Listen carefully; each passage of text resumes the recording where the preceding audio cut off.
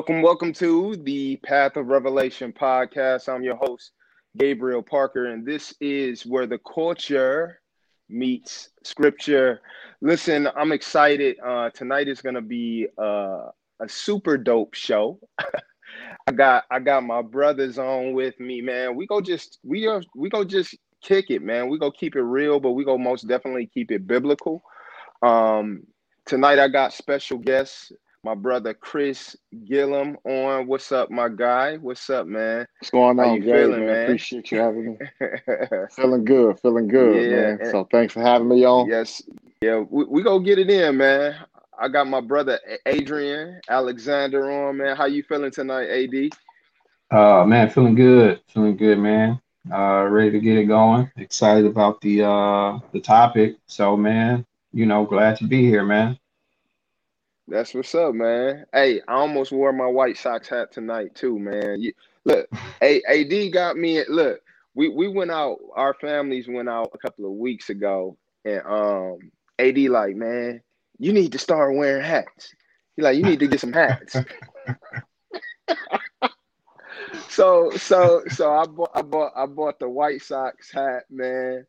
And like I haven't wore a fitted hat since like college or whatever. I'm like 36 now, but that's the only fitted that I got. I'm gonna get some more in my collection or whatever.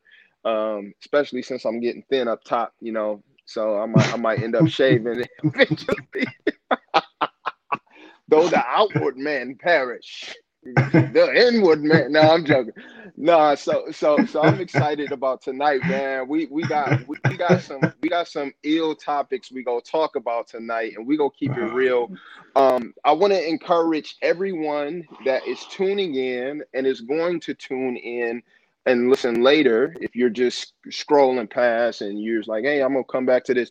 I want y'all to go to pathofrevelationnow.com. Make sure you leave prayer requests, any questions you may have for future shows, and things of that nature. Of course, this is where the culture meets scripture. And so on the Path of Revelation podcast, we love addressing hot topics. We love addressing culturally relevant topics and giving a biblical lens to the topics because, it seems like how the world defines being a Christian is constantly changing, and things that are um, certain things are becoming normalized that might not necessarily be biblical.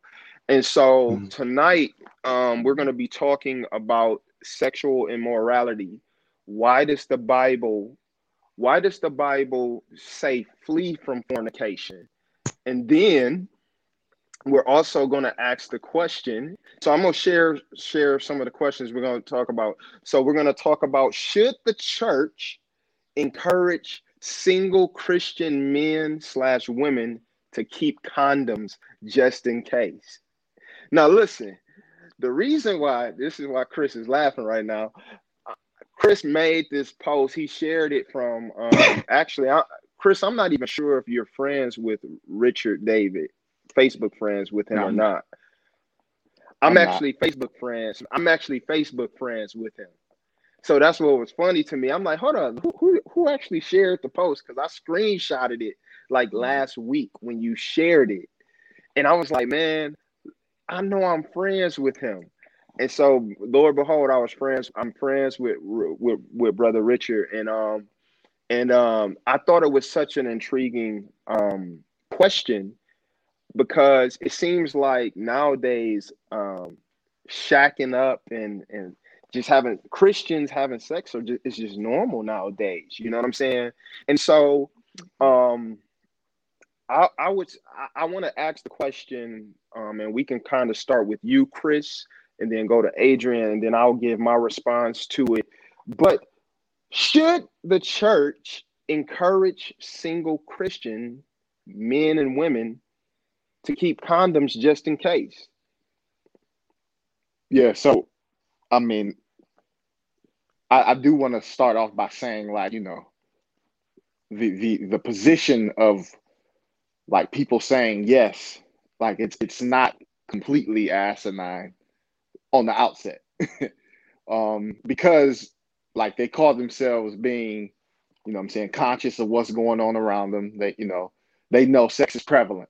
You know, it's always been that way. Even, you know what I'm saying, back in biblical times, fornication, what the Bible calls it, sex outside of marriage, has been prevalent. So, you know, and it's a temptation that most people fall in. So Yep. they're thinking from a standpoint of, you know, obviously, and I read some of the comments, um, So some of that, the comments from the original post, and it's like, yeah, sure, just let people, you know what I'm saying, continually fall like they're going to do anyway, and then have shotgun weddings and all, you know, all these abortions and all, you know, all these consequences that fall under it. And so it seems noble, but, you know, just long story short, I would say no, because it cheapens God's standard for righteousness. You know what I'm saying? God wouldn't tell us to do something that, you know what I'm saying, that couldn't be done through the spirit of God. Like if he tells us to abstain from those things, then we could do that. And so I believe that, you know, Christians carrying condoms actually, like, is preparing to fail, if I could put it that way. Like, you're actually, like, saying, just in case I fall, when the Bible doesn't, you know what I'm saying, come with that approach. And then I'll just, you know, let Adrian get in on it. Adrian, excuse me. yep, yep. My answer is, and I agree with everything Chris said. My answer is, if you are a follower of Jesus, then the answer is no. I think that what Chris said is true. I think when you encourage people to do that, and you know, we're talking about being safe, but there's no stipulations that comes with God's word. So what I want to say first is sex is not bad, right? Because sex was created by our creator. Um, so sex in itself is not bad. It's just within the covenant that God established for man and for woman that keeps sex pure. So if you are a follower of Jesus, there are things that we ought to be teaching, and there are things that we ought not to be teaching. Mm. I think as a foundation, our teaching should be to make our families aware as they get older what sin is and why is it a sin and why is sin offensive to our creator. That needs to be the foundation of our teaching if we are followers of Christ. Right. No, most definitely. I think that's great. What's up, my brother Kevin? What's up, Prince Brian? Man, I'm just shouting out some people as they're on. I most definitely agree with you guys. I think as believers, we have to have a strong foundation in what the Word of God says. I'll say it like this, because I think this question, obviously specifically for Christians, absolutely. I think that we should be encouraging believers to surrender their members, as the Bible says, to the Holy Spirit. The Bible says our bodies are a temple of the Holy Spirit. But what would you guys say? And this may be going a little veering off from the question. um if a person has their mind made up, hey, I'm gonna, and I'll just answer this. If somebody has their mind made up and say, hey, I'm gonna do what I want to do, I don't profess to be a Christian, I'm gonna sleep around or whatever. Me personally, in my personal conviction, I'm not gonna tell that person not to keep condoms. That's my personal conviction. If a person has their mind made up, what I am gonna do though is I'm gonna share the gospel, and I'm gonna tell them what the Bible says and what it instructs us to do. I'm not gonna condemn somebody, because I think sometimes we get so caught up in telling people what to do that we don't tell them why they should be doing something. And so tonight, what I want to do is I want to deal with why the Bible says flee from fornication. I most definitely don't think the Bible should be encouraging Christians to keep condoms. It's a reality that there are people who profess to be Christians who sleep around. I don't think Mhm. I don't see it in the Bible. You know what I'm saying? I don't see the scripture saying, hey, just in case, you know what I'm saying? But I would say as from a natural standpoint, if a person is gonna say, hey Gabe, I'm not a Christian, I'm gonna do what I want to do. And this is me just keeping it real. I'm open to correction or different beliefs on this. But if somebody's like, hey, I'm gonna do what I want to do, um, I'm not going to tell that person, hey, no, don't keep a condom. You just don't sleep around. No, they're not submitting to Christ. They're not submitting to the worldview that's being proclaimed or whatever. Um, but I think it's dangerous to for when churches or Christian leaders say, hey, we know it's a sin, but just in case, you know what I'm saying? Just in case you mess up, I think I think I think that's very dangerous and a very slippery slope or whatever. For sure. Yeah, I Yeah. mean, it's definitely a slippery slope. Just addressing the idea that carrying condoms or that Jesus would kind of be like okay with the idea that Christians should prepare for just in case. I think it's Mhm. completely opposite. I think when you decide you want to carry condoms because you might fall and you're weak in the flesh or whatever, I think that the mindset has to change. And it begins with what Jesus taught. I think about Matthew chapter 5, where he, what I'm saying, basically chapter 5:28, I'll read it verbatim, where he says, now if Hold on, you're what scripture are you reading? Matthew chapter 5, Okay, go ahead. verse 28 and 29. Jesus talking, he says, now if your right eye is causing you to sin, tear it out and throw it away from you. For it is better for you to lose one of the parts of your body than for your whole body to be thrown into hell. And if your right hand causes you to sin, cut it off and throw it away from you. For it is better to lose one of the parts of your body than for your whole body to go into hell. And right before that, he was talking about, sexual sin or adultery. and so basically he's saying, like, if you have this problem, which is what they're saying, like, man, like I know I'm weak in the flesh. I know I can't, what I'm saying? So I'm just gonna keep this condom just in case. That's not the approach Jesus took. He says, like, listen, if you know you weak in the flesh and like this is gonna be a stumbling block for you, go to the most extreme thing you have to do in order to avoid falling and sinning against God and being cast into hell. That's exactly what he said. And so when we look at that approach, one would be hard pressed to try and say, like, yeah, this is the way we should teach the people. We know what this world Right, is like. right. We know what's going on out here. So, the just in case approach is actually, like I said, preparing to fail when that's not what, what I'm saying, Jesus nor his apostles taught at all. When they talk about sexual sin, the Bible says when we talk about Christians, it's not even fitting to be named among you. Ephesians 5 and Mm, 3, right? And Mhm. so, and let me say this, like, I'm not talking from a standpoint of like I've mastered this, like, I know what it's like to be out here and to, what I'm saying, to actually like struggle in I know what's going on out here, what I'm saying, but what I also can say is, like, I don't want there's two sides of the ditch: people who feel like you can't overcome, and people who feel like, what I'm saying, like it's impossible to fail, you know. right, right, right. And No, so, that's dope. Go ahead, go Yeah. ahead. I'm just sharing the scripture that you just read from Ephesians 5:3, yes, sir. where it says, but sexual immorality or any impurity or greed must not even be mentioned among you, as is proper among saints. But go ahead, continue.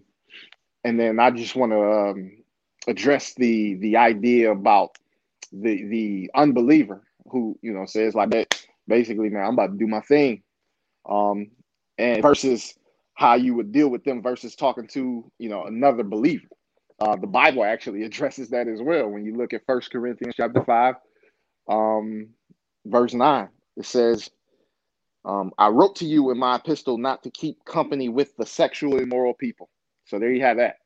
And then he says, yet I certainly did not mean with the sexually immoral people of this world, or with covetous, or extortioners, or idolaters, since then you would need to go out of this world. But now I've written you to not keep company with anyone named a brother who was sexually immoral, or covetous, or an idolater, or a reviler, or a drunkard, or an extortioner, not to even eat with such a person. So we don't judge the outside world in the same way we would, judge a brother. And by judging, I mean, like, if you're gonna continue to walk like this, brother, then I can't have fellowship with you. I can't have communion with you. I gotta go apart. As opposed to the unbeliever who basically has their mind made up that they're gonna go crazy.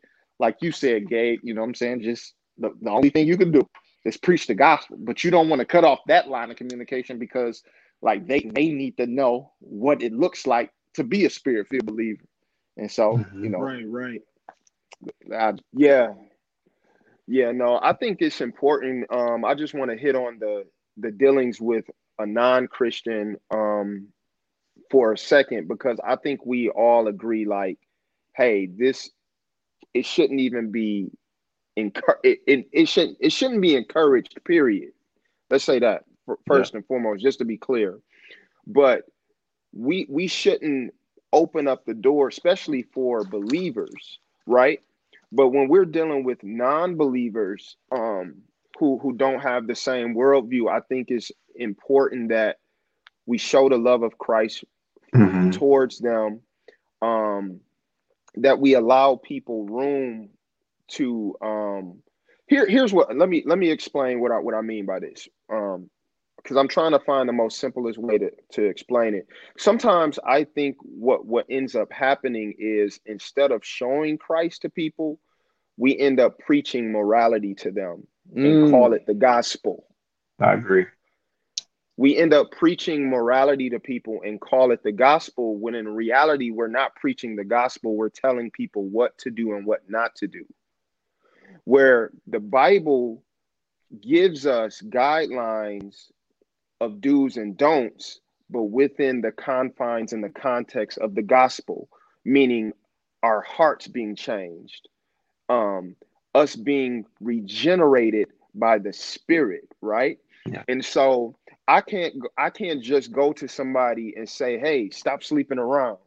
That's not that's not the gospel. You know what I'm saying? That's a result of the gospel. That's a part of the gospel. But the heart of the gospel is repent and believe on the Lord Jesus Christ. That yet while we were in sin, we were on our way to hell. But Christ, we were idolaters. We were fornicators. We were murderers. We were robbers. We were all of these things prior to Christ, but Christ came to set us free from the penalty of sin and death, right? And so when we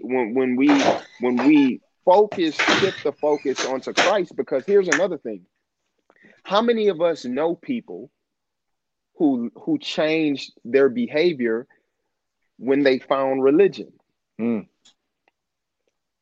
I know people who became more morally excellent when they became a Muslim. It's a very good point. I know people who became more morally excellent when they became a Jehovah's Witness or something else, right? Right. And we see it all the time. People coming out of prison, who aren't Christians, but they're like, man, I found Allah. You know what I'm saying? And so I think at the heart of the gospel is, it is the power of God unto salvation. So even when we look at like Romans 1, Paul is going through all of these sins. He's hitting on homosexuality. He's hitting on idolatry and all of these things. And he says in Romans 1:16, for I am unashamed of the gospel of Jesus Christ, for it is the power of God unto salvation. And so sometimes I feel like we try to play Junior Holy Spirit and try to police people. We try to police people and and because what happens is we get around sinners and non-believers, and it makes us feel uncomfortable because we're ashamed. If somebody sees me around this person, what are they going to think of me? You know Yeah. what I'm saying? And things of that nature. And when Jesus was around sinners, he wasn't like that. He wasn't amening their sin, of course. Right. He wasn't condoning their sin. Because that's a false narrative that's going around here too. Oh, Jesus just hung with sinners. And we make it seem like Jesus was sitting there with them, throwing them back. You know what I'm saying? Making it rain, right? Yeah. That's not the case either. But Jesus, he said, it's not the whole who needs a physician. It's the sick. Yeah.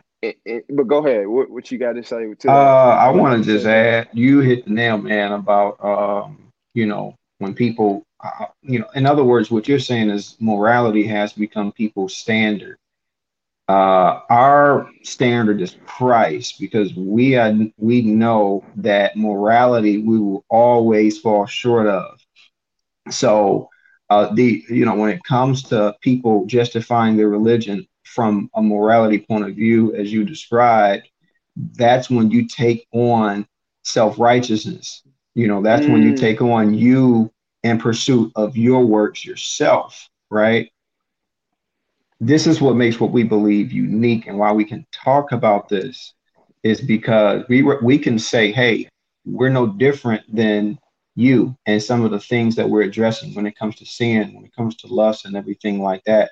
We recognize though that the difference is Christ is our standard. That's who we look to for salvation and to honor in the way that we live.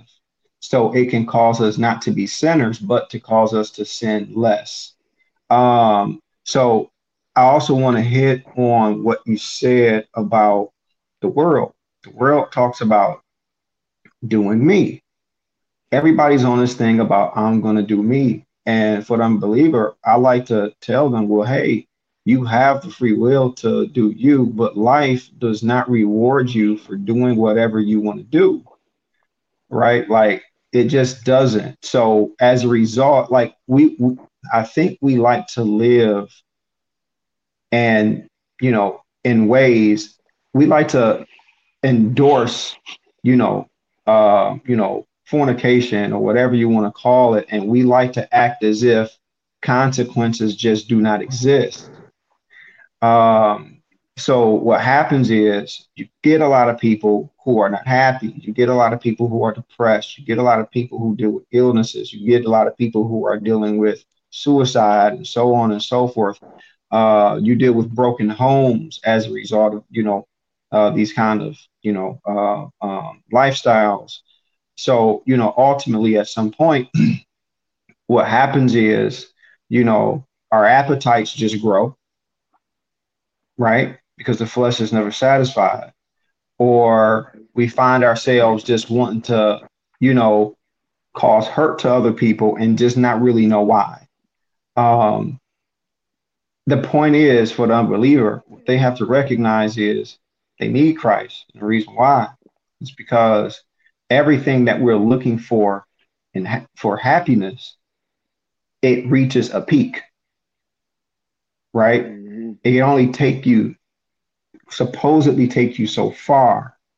This is why, what we find in Christ is everlasting, So this is what we renew ourselves in, not the lustful desires, of this world. So I just wanted to say that.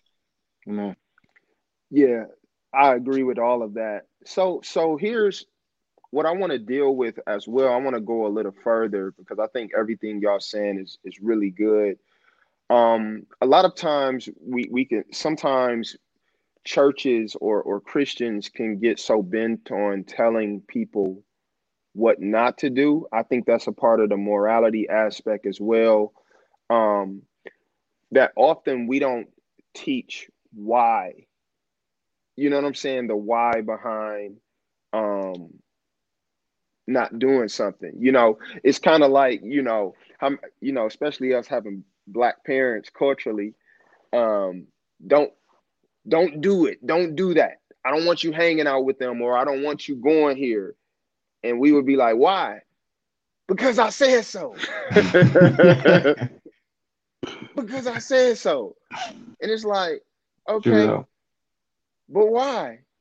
And look, the why isn't always a rebellious why. Like, why? No, it ain't always like that. Sometimes it's like, why? I really want to understand Right.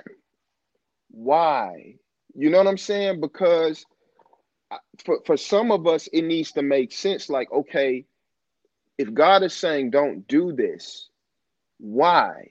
Because I want to please him, but I want to understand why. And so the next question I want to ask is, why does the Bible say flee fornication? Now, flee means to run. Right. It doesn't say, hey, just say no to fornication. It doesn't say, hey, just walk away. It says flee, like dip, like as fast as possible, run, as if you're in a burning building, run. You know what I'm saying? So why does the Bible say flee fornication? Yeah, so just backtracking just a very little bit, in terms of like the why of like why, instead of like not giving any answers, I believe that that's a lot of the reason why people feel like they can't survive, or they can't make it doing the do's and the don'ts, because they don't have any clarity, or they don't have any understanding. I believe that the ultimate do and don't or the ultimate why is because of what Christ accomplished for us. Like, the Bible does give us the set of rules, or the things that we should and should not do. However, it explains that because of our identity, when we identify with Christ, who we are is the reason. You know what I'm saying? Before, when we operated in darkness, as the Bible calls it, operating in the futility of our minds, like the Gentiles did, like we just did whatever. But now, like, you haven't learned Christ in that way. Like, you've learned, and you've been enlightened. And so if I'm a spirit-filled believer, like, the Spirit empowers me to keep God's word and to keep God's law. And so, like, it's not just a bunch of do's and don'ts. It's put offs and put on. I put off sexual immorality and put on one thing that people ignore. Like, one of the fruits of the Spirit is self-control. Like, if I'm a believer, then I have been empowered to have self-control, even over those things that, you know what I'm saying, are seemingly unbeatable. And so, wow. like if it really boils down to me believing God's word and believing who God says that I am in Christ. And so, like, when you really start to believe those things, then all the do's and the don'ts make sense. It's like, I can't do that because that's not conducive to my position in Christ. And so, like, this situation is no different. It's actually one of the biggest things, because, and to answer the question specifically, the Bible once again says that, you know, we flee fornication because every sin is usually like outside of the body. But like, when you sin sexually, you're sinning against your own body, the body bought by the Holy Spirit. And so, like, and that's first. I put the scripture on the screen too, with 1 Corinthians 6, 18 through 20. But go ahead. I'm not sure if you want to read it now, but you go ahead and read it. It says in 1 Corinthians 6, 18 through 20, it says, flee from sexual immorality. Every other sin a person commits is outside the body, but the sexually immoral person sins against his own body. So I want to get to that in a second, that aspect, but I want you to finish after I finish reading it. And then it goes on to say, or do you not know that your body is a temple of the Holy Spirit within you, whom you have from God? You are not your own, for you were bought with a price. So glorify God in your body. Go Amen. ahead, Chris. Yep, that's pretty much it. And as a sidebar, a lot of people use that particular passage to support like soul ties and why you shouldn't, that the Bible says nothing about soul ties there. It just says, it literally says like when you are sinning sexually, it's because you are violating the temple of the Holy Spirit, where the temple of the Holy Spirit resides. And so, go ahead. Yeah, I think so. So I wanna come from a not even from a different angle, but to add on to what you're saying. Um, I think whenever this conversation comes up, why does the Bible say flee from fornication? What's wrong with sex? God created sex as good, and can it be with someone I love? What if I love the person? Well, the Bible, number one, we know God established marriage, right, between a man and a woman. And I think the part that's often left out of this conversation is the value of commitment Mm, and how Hmm. God values commitment. Yeah. Number one, our commitment to Him, our commitment to Him. And really, marriage is supposed to be a reflection of our commitment to God. Yeah. And so, even when we look at in the beginning, for example, in Genesis, God didn't make Adam, Eve, Alyssa, and Lisa, and He made Adam and Eve, and they became one flesh, right? And so we see instances throughout the Bible where different characters have multiple wives and stuff like that, and people use that as an example to argue for polygamy and stuff. And but I would argue that not everything in the Bible is prescriptive. Some things are historical recordings, not something that we should necessarily say, hey, hey, David had 2,000 wives. Yeah. Let me try to get 10. Nah, the Bible didn't say that, right? Hmm. It's in most cases when we see that, we see it was a mess. You know what I'm saying? In most cases, whenever a person had multiple wives, something negative always happened because Yeah. God never intended it that way, right? Of course, we know God's purpose and sovereignty is still accomplished even through man's mistakes and Yeah. sin, but that doesn't mean that God is affirming sin, right? And that's a whole nother show. But anyway, but all throughout the Bible, we see um, God commitment, God's value on commitment, our commitment to Him. And so, literally, as believers, our lives are not our own, and our bodies belong to the Lord. You know what I'm saying? Our bodies literally are the temple of the Holy Spirit. Like that, I just want to park there for a second because sometimes I think we just brush past that. Hmm. But literally, as believers, as born again believers, we literally have the same spirit that raised Jesus from the grave living on the inside of us. Selah. Let amen. that soak. Let that soak, right? And Hmm. so when we because God honors commitment, what happens is I'm reminded of the story of the woman at the well, right? When when Jesus approached the woman at the well, he says, "Where's your husband?" Right? She said, "I don't have a husband." Jesus responds to her and says, "You're right. You've had five husbands, and the person you're with right now is not your husband." In other words, he was like, you've slept with five people, and the person that you're with right now isn't even your husband. And so what Jesus was making a point of is I think what the Bible is talking about also in First Corinthians when it says you sin against your own body. Our bodies are the temple of the Holy Spirit. But I believe that when you join yourself to someone, you do just that. You join yourself to someone and you defile the temple of the Holy Spirit because Hmm. God has intended for marriage to be between a man and a woman and to honor Him. Marriage is an act of worship and honoring God.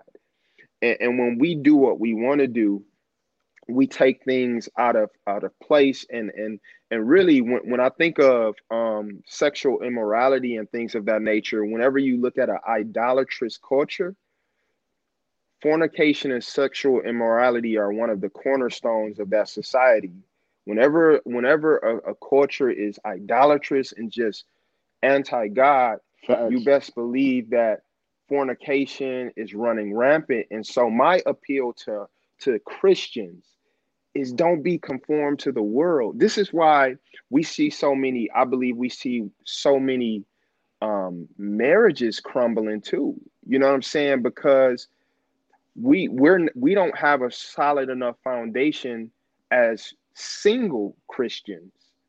And so we get married with false expectations and enter into that commitment from a worldly standpoint, from a soulish standpoint, instead of a expectation that's rooted in the scriptures and understanding the gospel. You know what I'm saying? I'm gonna say this last thing too, and I'll be quiet. And I want to hear what y'all got to say. I was telling somebody just, I believe it was just yesterday. I was like, man, it's nothing that like I don't think anything shows you how much you need God and how sinful you are and how imperfect you are than marriage. You know what I'm saying? I I thought I was I okay agree with that.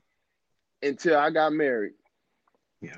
When I got married, and look, I have a great marriage. Me and my wife love each other and everything. But I saw how much I need God's grace Mm-hmm. when Yeah. I got married. Yeah, You know what Yeah. I'm saying? Yeah. for And sure. married folk who've been married know what I'm talking about. But man, Absolutely. it's marriage is supposed to be a picture of the gospel, really, Oof. when you think about it.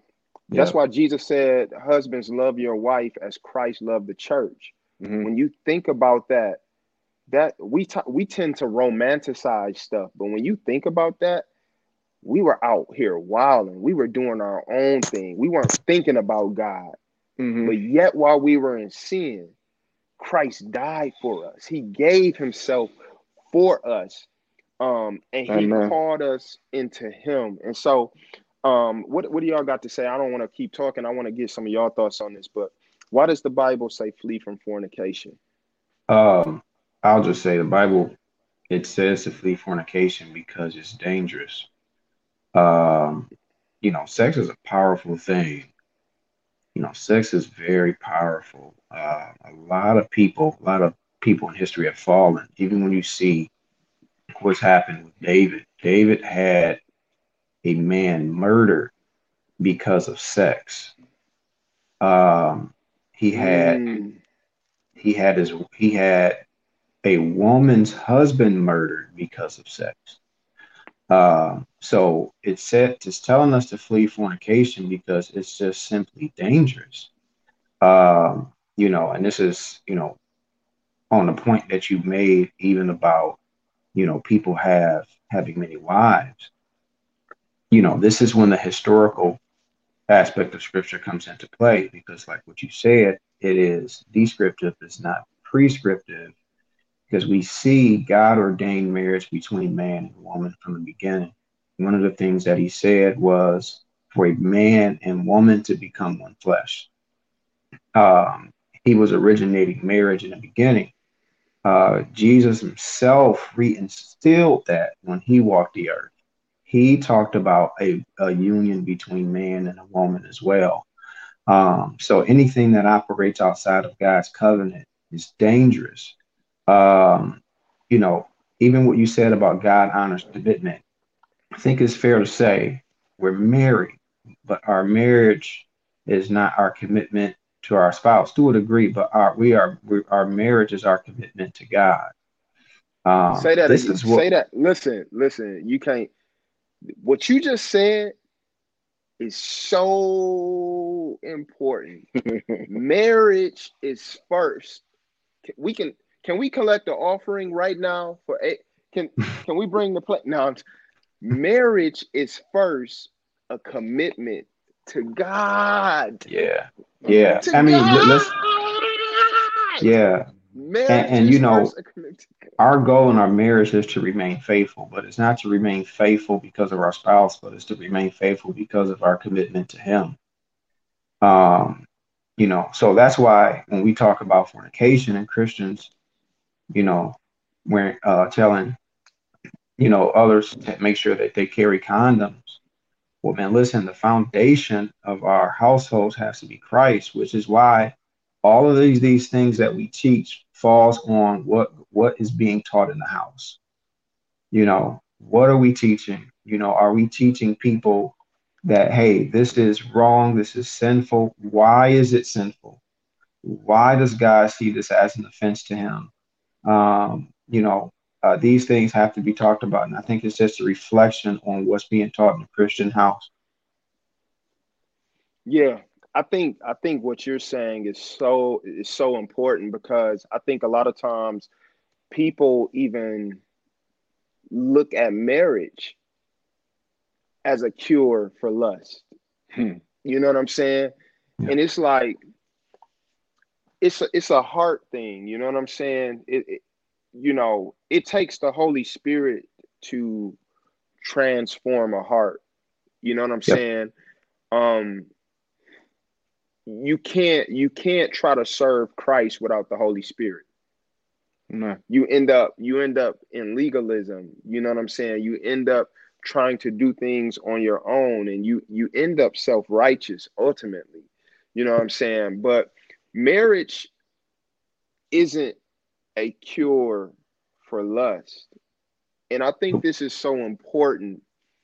Um you spoke of commitment to the Lord, how marriage is first a commitment to God.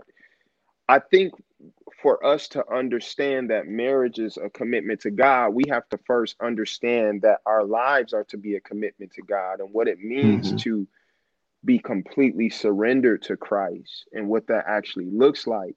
Because sometimes I think that we what happens is we don't have a lot of people enter into their walk with God or their Christian experience without fully grasping the gospel. I think sometimes we get away from the gospel and view the gospel as something elementary that we grow past. Yep. And that's why we see many churches focusing on money now, focusing on, hey, being the best version of you. God is gonna make your name great, and all of these things, and we get so caught up in God making our names great, Yep. and we apply stuff that was applied to Abraham, which was really prophetically about Christ. That's a whole nother Bible study and a whole nother podcast. But and we make the Bible about us instead of us serving God and how we can serve Him. And so what happens is we enter into these commitments and agreements with a shaky foundation. As Christians, we should be looking at how the gospel applies to every area of our lives. No. Every area of our lives. Yeah. You know what I'm saying? So when I wrong my wife, I should be looking at how do I reconcile this? You know what Right. I'm saying? A lot of times we want to always be right.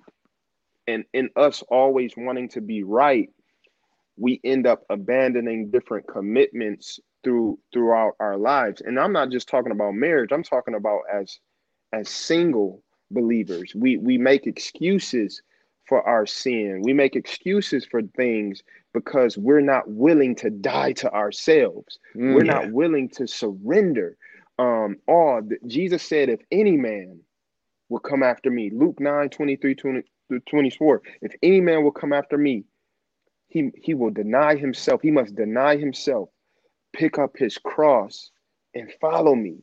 The Follow me. cross the Yep. cross is a death experience, man. Go ahead, For sure. Chris.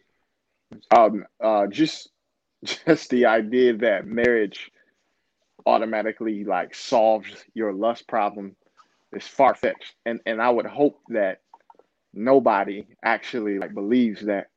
However, there is a standpoint in which, you know what I'm saying, the Bible, God gives marriage as an antidote, if you will, to you know what I'm Balance. saying? Yeah.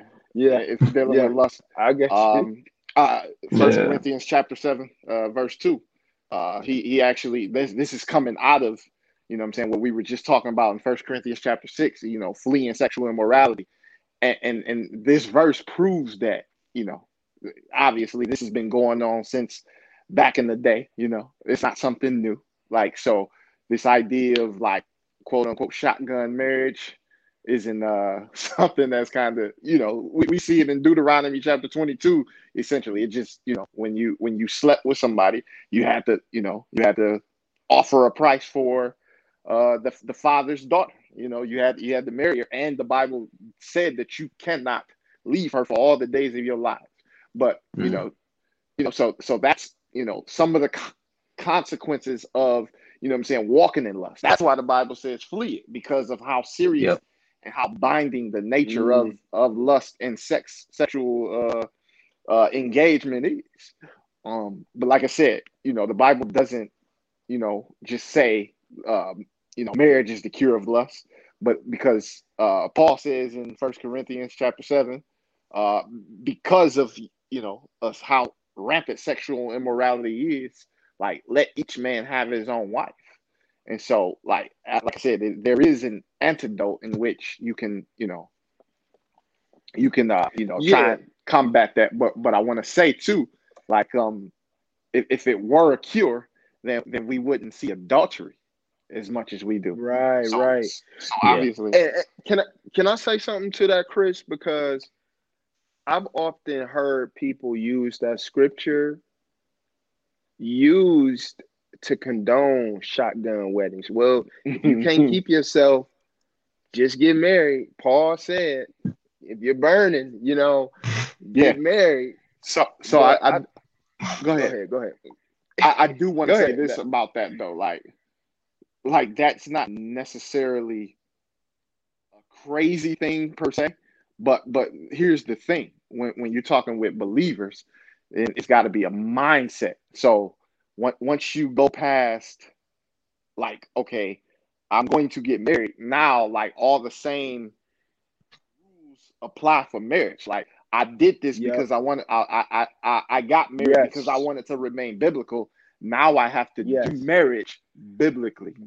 Biblically, I'm so glad. Can we get an offering for Chris? Can we get a no? Yeah. No, I'm so glad you said that because people will say that and just throw out all the other stuff. You know what I'm saying? And act like, okay, just if you can't keep yourself, just get married. No, it's still like going back to your point, Adrian. Marriage is first a commitment to God. Mm-hmm. So I'm getting married because I want to please God. I Right. don't want to sin against God. You know, I want to honor him. And so I'm not just going into marriage so I could just have sex. Mm. No, I'm going into marriage. I'm grabbing hold of scripturally all of the things that it entails. Yes. Just because you get married under those circumstances doesn't mean that, hey, love your wife as Christ loved the church doesn't apply to you. That goes out the window for you because you got married. Ex- exactly. I So want to it say, I don't. just want, Go I'm ahead. sorry, not to Go cut ahead. you off, Gabe. I just want to say, that, you get like the Bible even tells us to crucify our flesh daily.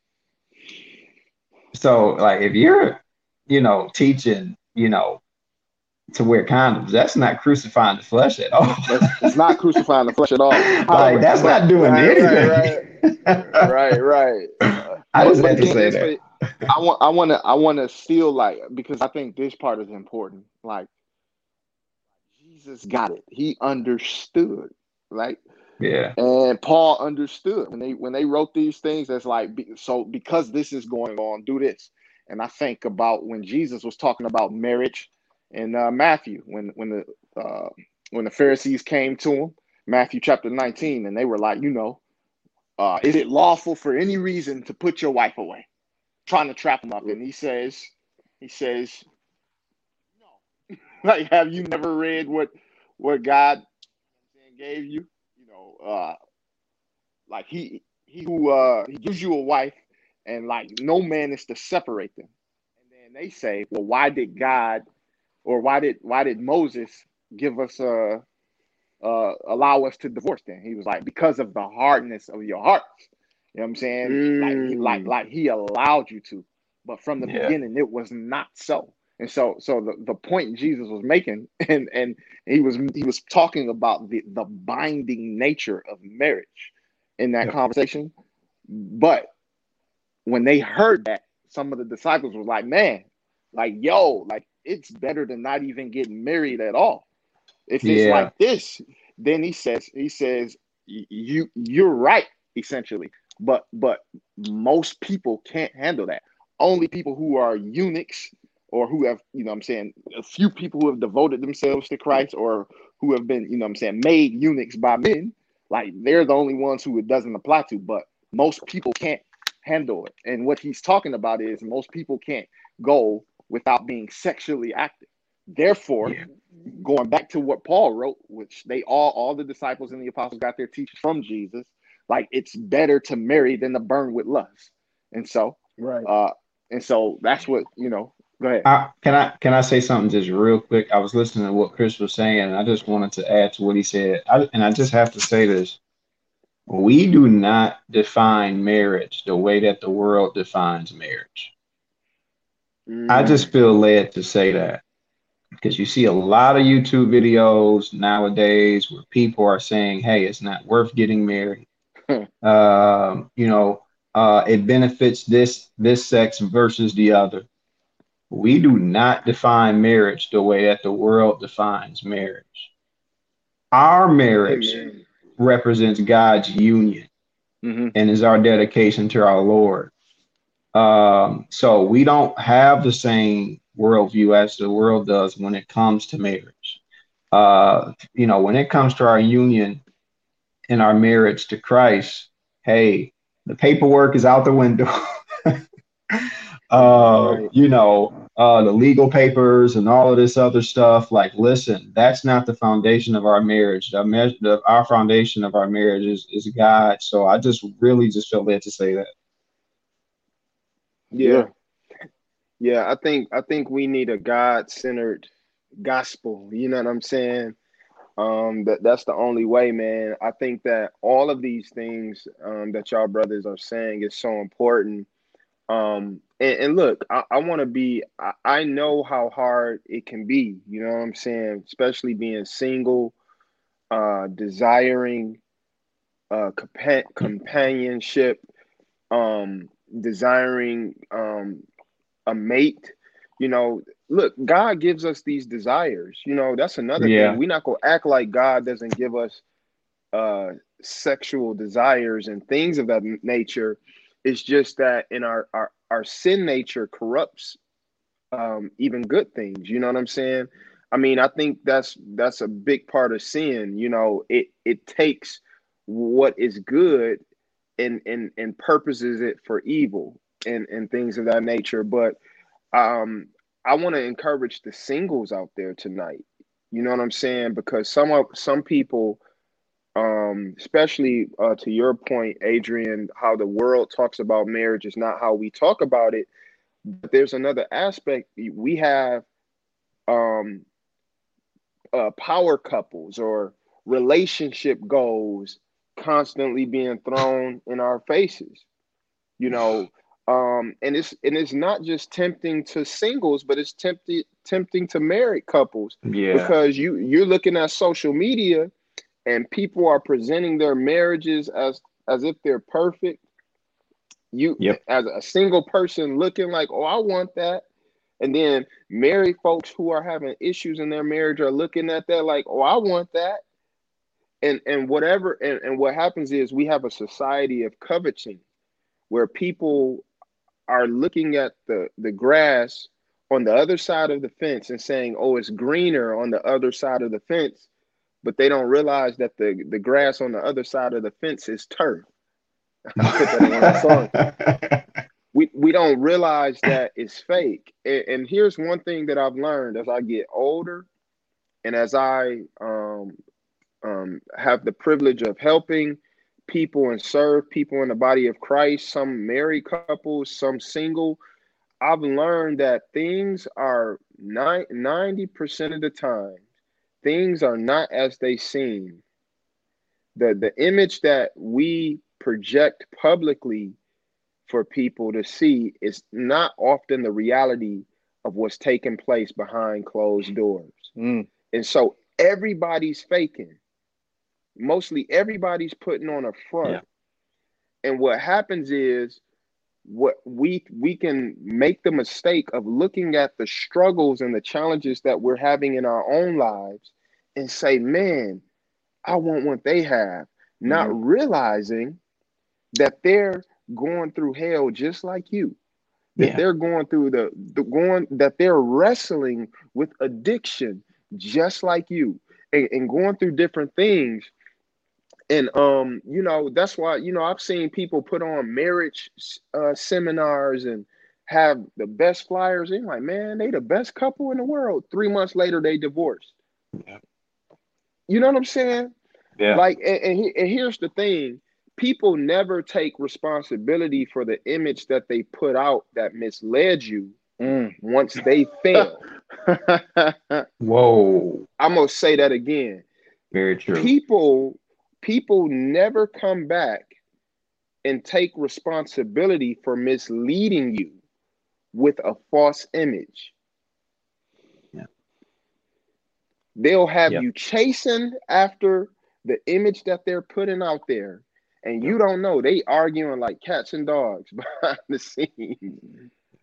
You know what I'm saying? But they don't come out and say, you know what, I'm sorry. I'm sorry for allowing you to presenting myself as perfect so you can put me on a pedestal, because everybody's trying to build a brand right now.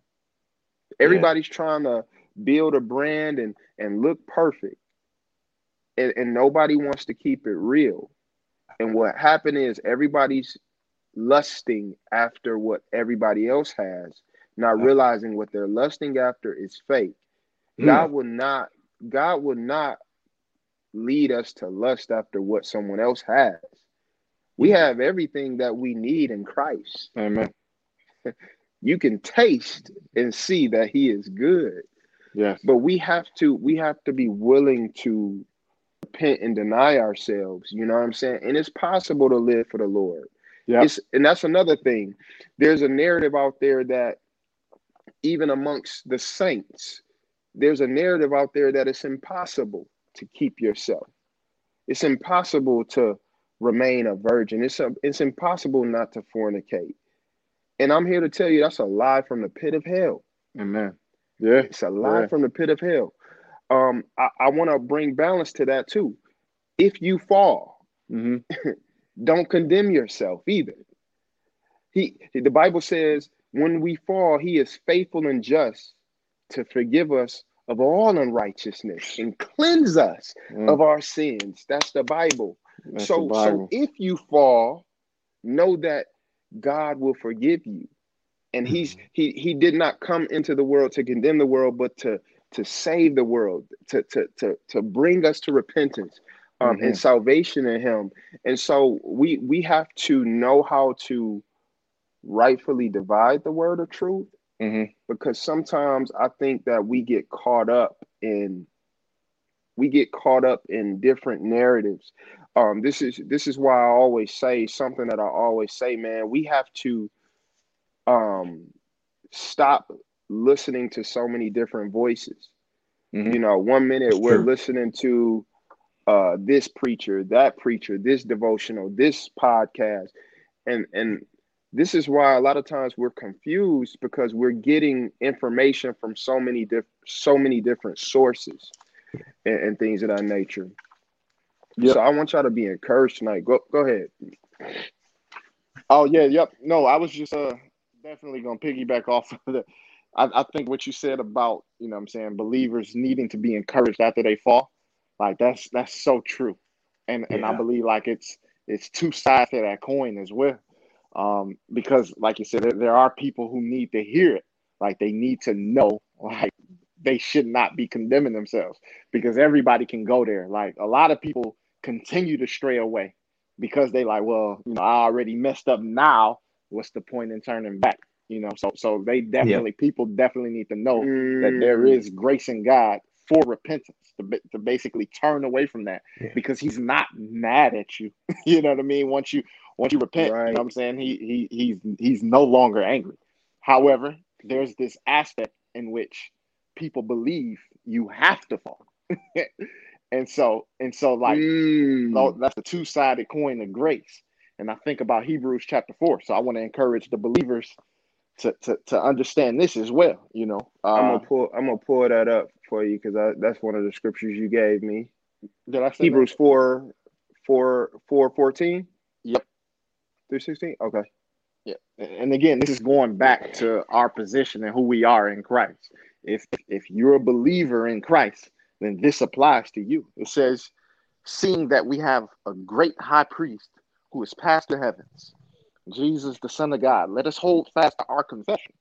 Like hold clean to what you say and you believe, clean to what you confess.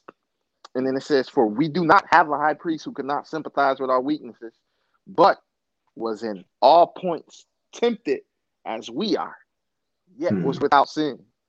And so let us therefore Mm, come boldly to the throne of grace that we may obtain mercy and find grace to help when in the time of need, not just after you fall, but when you're tempted at that point. Because why? We have a high priest who can sympathize with us, and he knows what it's like to overcome that temptation. So we can go to him.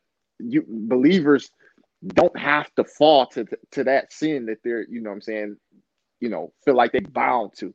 The Bible Right. says that you are free from sin. You are no longer a slave to sin, but you're a slave to obedience. So therefore, like, amen. just encouraging single believers or married believers, if you feeling tempted in whatever sexual category there is, you Yep. can overcome that because of who we are in Christ. We Mm. have a high priest who can sympathize with us, and what a high priest does is they go before God on our behalf, and Yeah. they what I'm saying, plead, and they make propitiation for us. That's what Jesus did. That's what he does. So we don't have to fall. And so Yeah. um and then on the other side, when it does happen, if it does happen, just understand that grace is there as well. But we need Yeah. to recognize that, like, we are new creations. Like, we have to change the way we think about these things, because if you Yep. start Right. if you Need to be start off renewed in our minds nude in your mind. It's so funny that was the daily. verse of the morning on you version, because it's like that's basically where we're coming from. Like, having do not be conformed to this world, but have your mind renewed. And what does it say? Like, it's not something that's strenuous. Like, it's not something like you owe God that. It's your reasonable Minimal service. service. It's, Yes. it's your Presenting your reasonable service. body as a living Presenting your sacrifice. body. It's what we're supposed to do as It's not something. Christians. It's not something he's asking you that's like far fetched, or like that's God. That's unfair. You want me to not have sex? What's wrong with you? Like, no, that's a reasonable thing to ask for somebody who died for you. You know what I'm saying? Right, Somebody who right. gave their life. That's a reasonable thing. So that's I just want to encourage believers to know, like, you don't have to succumb to that sexual temptation. Look, I'll keep it real too. And I've shared this testimony before. Like, I struggled with prior to marriage, thank God, but um prior to marriage, when I struggled with pornography at one point in time while I was in ministry. Mm-hmm. And you know what I'm saying? I honestly think I struggled with it longer than I had to, because I didn't go to accountability and confess my faults to receive prayer, as James 5 talks about. I kept it in secret, and there's power in accountability. It's Mm. power in exposing yourself for the sake of accountability to brothers or in Christ, or if you're a woman, to sisters in Christ, for Yeah. that meaning. And you know, though I was a virgin, I wrestled with pornography, and I struggled with it longer than I had to, because I was not upfront. I wasn't confessing, and I kept it secret because I cared what people thought of me. And I had a lot of self-righteousness, and I would find myself condemning myself, beating myself up. And there was a scripture that the Lord, I came across while praying and studying, that really changed my whole paradigm.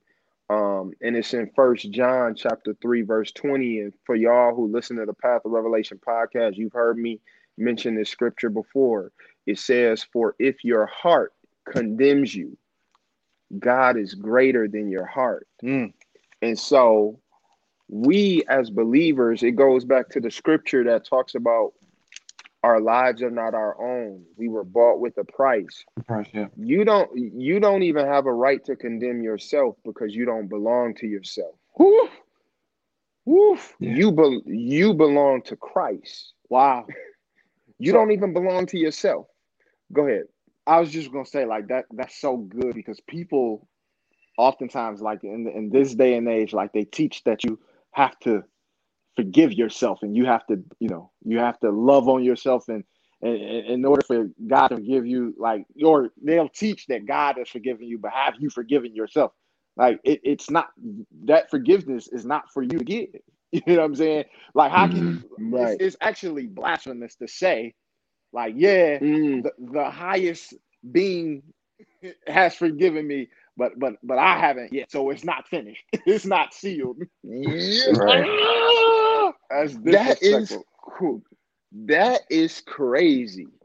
Hey, but that's so true, bro. Like, we adopt so many things from the world that we just accept as biblical, that's not biblical. But God has forgiven me. Like, I don't even have the right to withhold forgiveness from myself. He's forgiven me. Right. Right. You know what I'm saying? And you know what that did for me, y'all? What it did for me was, it took the weight off my chest. Like, hold up, you beating yourself up, and I was already beat up for you. You can't. Who do you think you are? That's what the Lord was like to me one day. Like, who do you? It's in the sea of forgetfulness. Like, actually, you're struggling with this longer than you have to, because you're holding yourself to a standard that you can't keep in and of yourself. Wow. You are the temple of the Holy Ghost. I'm in you, working of my good pleasure. So get out of the way. Get out of the way of me doing what I'm doing in your life. Get out of the way. Stop grieving me, because the Holy Spirit, like, stop grieving me. You're grieving me when you're trying to do my job. Because you're going to always get it wrong. Self-righteousness only begets more self-righteousness and more sin, because whatever's not of faith is sin. Yep. You know what I'm saying? And so receive the goodness of God. Receive the grace of God. I'm not saying that when we mess up, we shouldn't feel convicted, but a lot of times we don't know the difference between conviction and condemnation. We get them mixed up. Yeah. Condemnation says you're not a son of God. Condemnation says he didn't die for you. Condemnation says you deserve the wrath of God. You deserve hell. You deserve all of these things, and Christ did not die for you. That's what condemnation says. But conviction, see, the conviction of the Holy Ghost doesn't just say, hey, you're wrong, stop doing that, but it says, hey, stop going this way, go this way. I have better for you. I know the plans that I have towards you, and I'm going to lead and guide you into all truth. I'm going to comfort you. Jesus, right before he ascended, he says, I go away. I'm not going to leave you comfortless, though. I'm Amen. not going to leave you helpless. Ooh. Let me work. Let me work. And so stop beating yourself up. Some of y'all probably are struggling, have been struggling with pornography or sexual immorality. Get out of the Lord's way and let him do what he does best. Repentance is giving it to him and acknowledging you're wrong, but not beating yourself up and knowing that he loves you. Amen. Go ahead. Adrian, you got anything you want to say? Because I wanted to backtrack No, just a little bit. no, man. He said it all. You can go right ahead. So just dealing with a certain aspect about, what I'm saying, that, the Christian being encouraged to carry condoms. I think that the idea is to avoid the consequence of, what I'm saying, the sexual engagement. But in reality, what I'm saying, are you really saying essentially is that, I'm trying to, what I'm saying, go around God a little bit? Because what we have to understand is consequences aren't just a natural thing.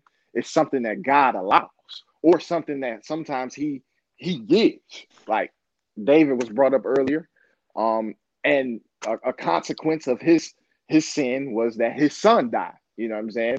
And granted, like there is grace after that, because God gave him another son. However, you know what I'm saying, that there's consequences to our actions. And so I believe, like, when you try to, what I'm saying, or when you look for the loopholes, like you're literally trying to, I don't want to get a disease. Well, like, then do things God's way. don't You can't not do things God's way and then still expect to be blessed by God, because that's not the way this thing works. You know what I mean? And then, like, or another complaint is that, it kind of, so because they didn't carry condoms, now their lives are ruined. And it's like, those are the consequences sometimes when we go against God. And Yeah. and the idea that like, these things have happened, like it is what it is. Like, we can't change the past, but we can only encourage believers to, so both do better going Mm. forward, and to prevent those believers who haven't fallen yet. Like, we should be teaching them, you know what I'm saying, or encouraging everybody to do things the way that God has designed. You know what I'm saying, and reminding them that we are who He says we are, and therefore we have the power to walk in holiness. Amen. This is awesome. Yep. This has been awesome, man. I hope y'all have gotten something out of tonight. Adrian, do you have anything else to share, man? Anything in your heart, man? I feel like, man, we didn't dive in, we didn't got dug in, and I've been just blessed hearing y'all, brothers. Yeah, I'll just say, because you have people who say they're Christians who teach that. Otherwise we wouldn't be having this conversation. You have people who teach that. Yet, I'm a follower of Jesus. That being a follower of Jesus is a term that's so loosely used nowadays. So you have people who teach to make sure that you wear protection, who say that they are Christians. But you cannot teach about Christ if those who you are teaching does not see Christ in you. This is why we have to be examples. This is why we have to be set apart, from the way that the world is. Because if they don't see Christ in you and how you walk and how you talk, but you're trying to teach someone about Christ, you're going to have a hard time. People need to see an example of Christ living on the inside of you. Amen. I agree. No, I think this has been dope tonight, man. I'm sure that everyone who's tuned in has gotten something. I feel like we need to do a part two, or kind of expand into some other areas. Maybe we have another topic. But look, I'm open to new topics for everyone who tunes in to the Path of Revelation podcast, you already know. You can go to pathofrevelationnow.com.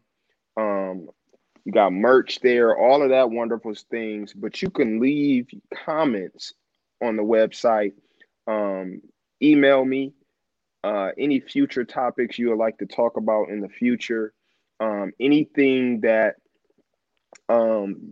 y'all may have had a question about that you heard that we may not have touched on, you can leave it there as well. And I love responding to the comments and the questions and things of that nature. But listen, I want to thank everybody who has been tuned in. We have some great things coming here in Detroit. If you're in the Detroit metro area, we have a Path of Revelations men's fellowship that we're going to be doing on September 19th. September 19th at 2 p.m. If you want details on that, email me. Now, this has been something that the Lord, I believe the Lord laid on my heart to create a space for men, because I believe one of the reasons why the church lacks is because we lack strong men. And I believe when the men align and get in the Word of God and know who God says they are, everyone else falls in line. So we've been doing these build sessions with men on Sundays, and it's been a blessing. And it's a safe space for us men to come and talk about issues that we may not want to talk about around women. It's a judgment-free zone where we can just come and share our hearts and receive practical biblical guidance and counsel concerning everyday things, everyday issues, everyday struggles, everyday wrestles. And we pray for each other, and it's an awesome time in the Lord. So if you're interested in that, hit me up on the inbox. You can go to pathofrevelationnow.com, write and leave your message. But listen, I want to bless you guys. I thank you guys for tuning in. You've been tuned in to the Path of Revelation podcast, and this is where the culture meets scripture. God bless you.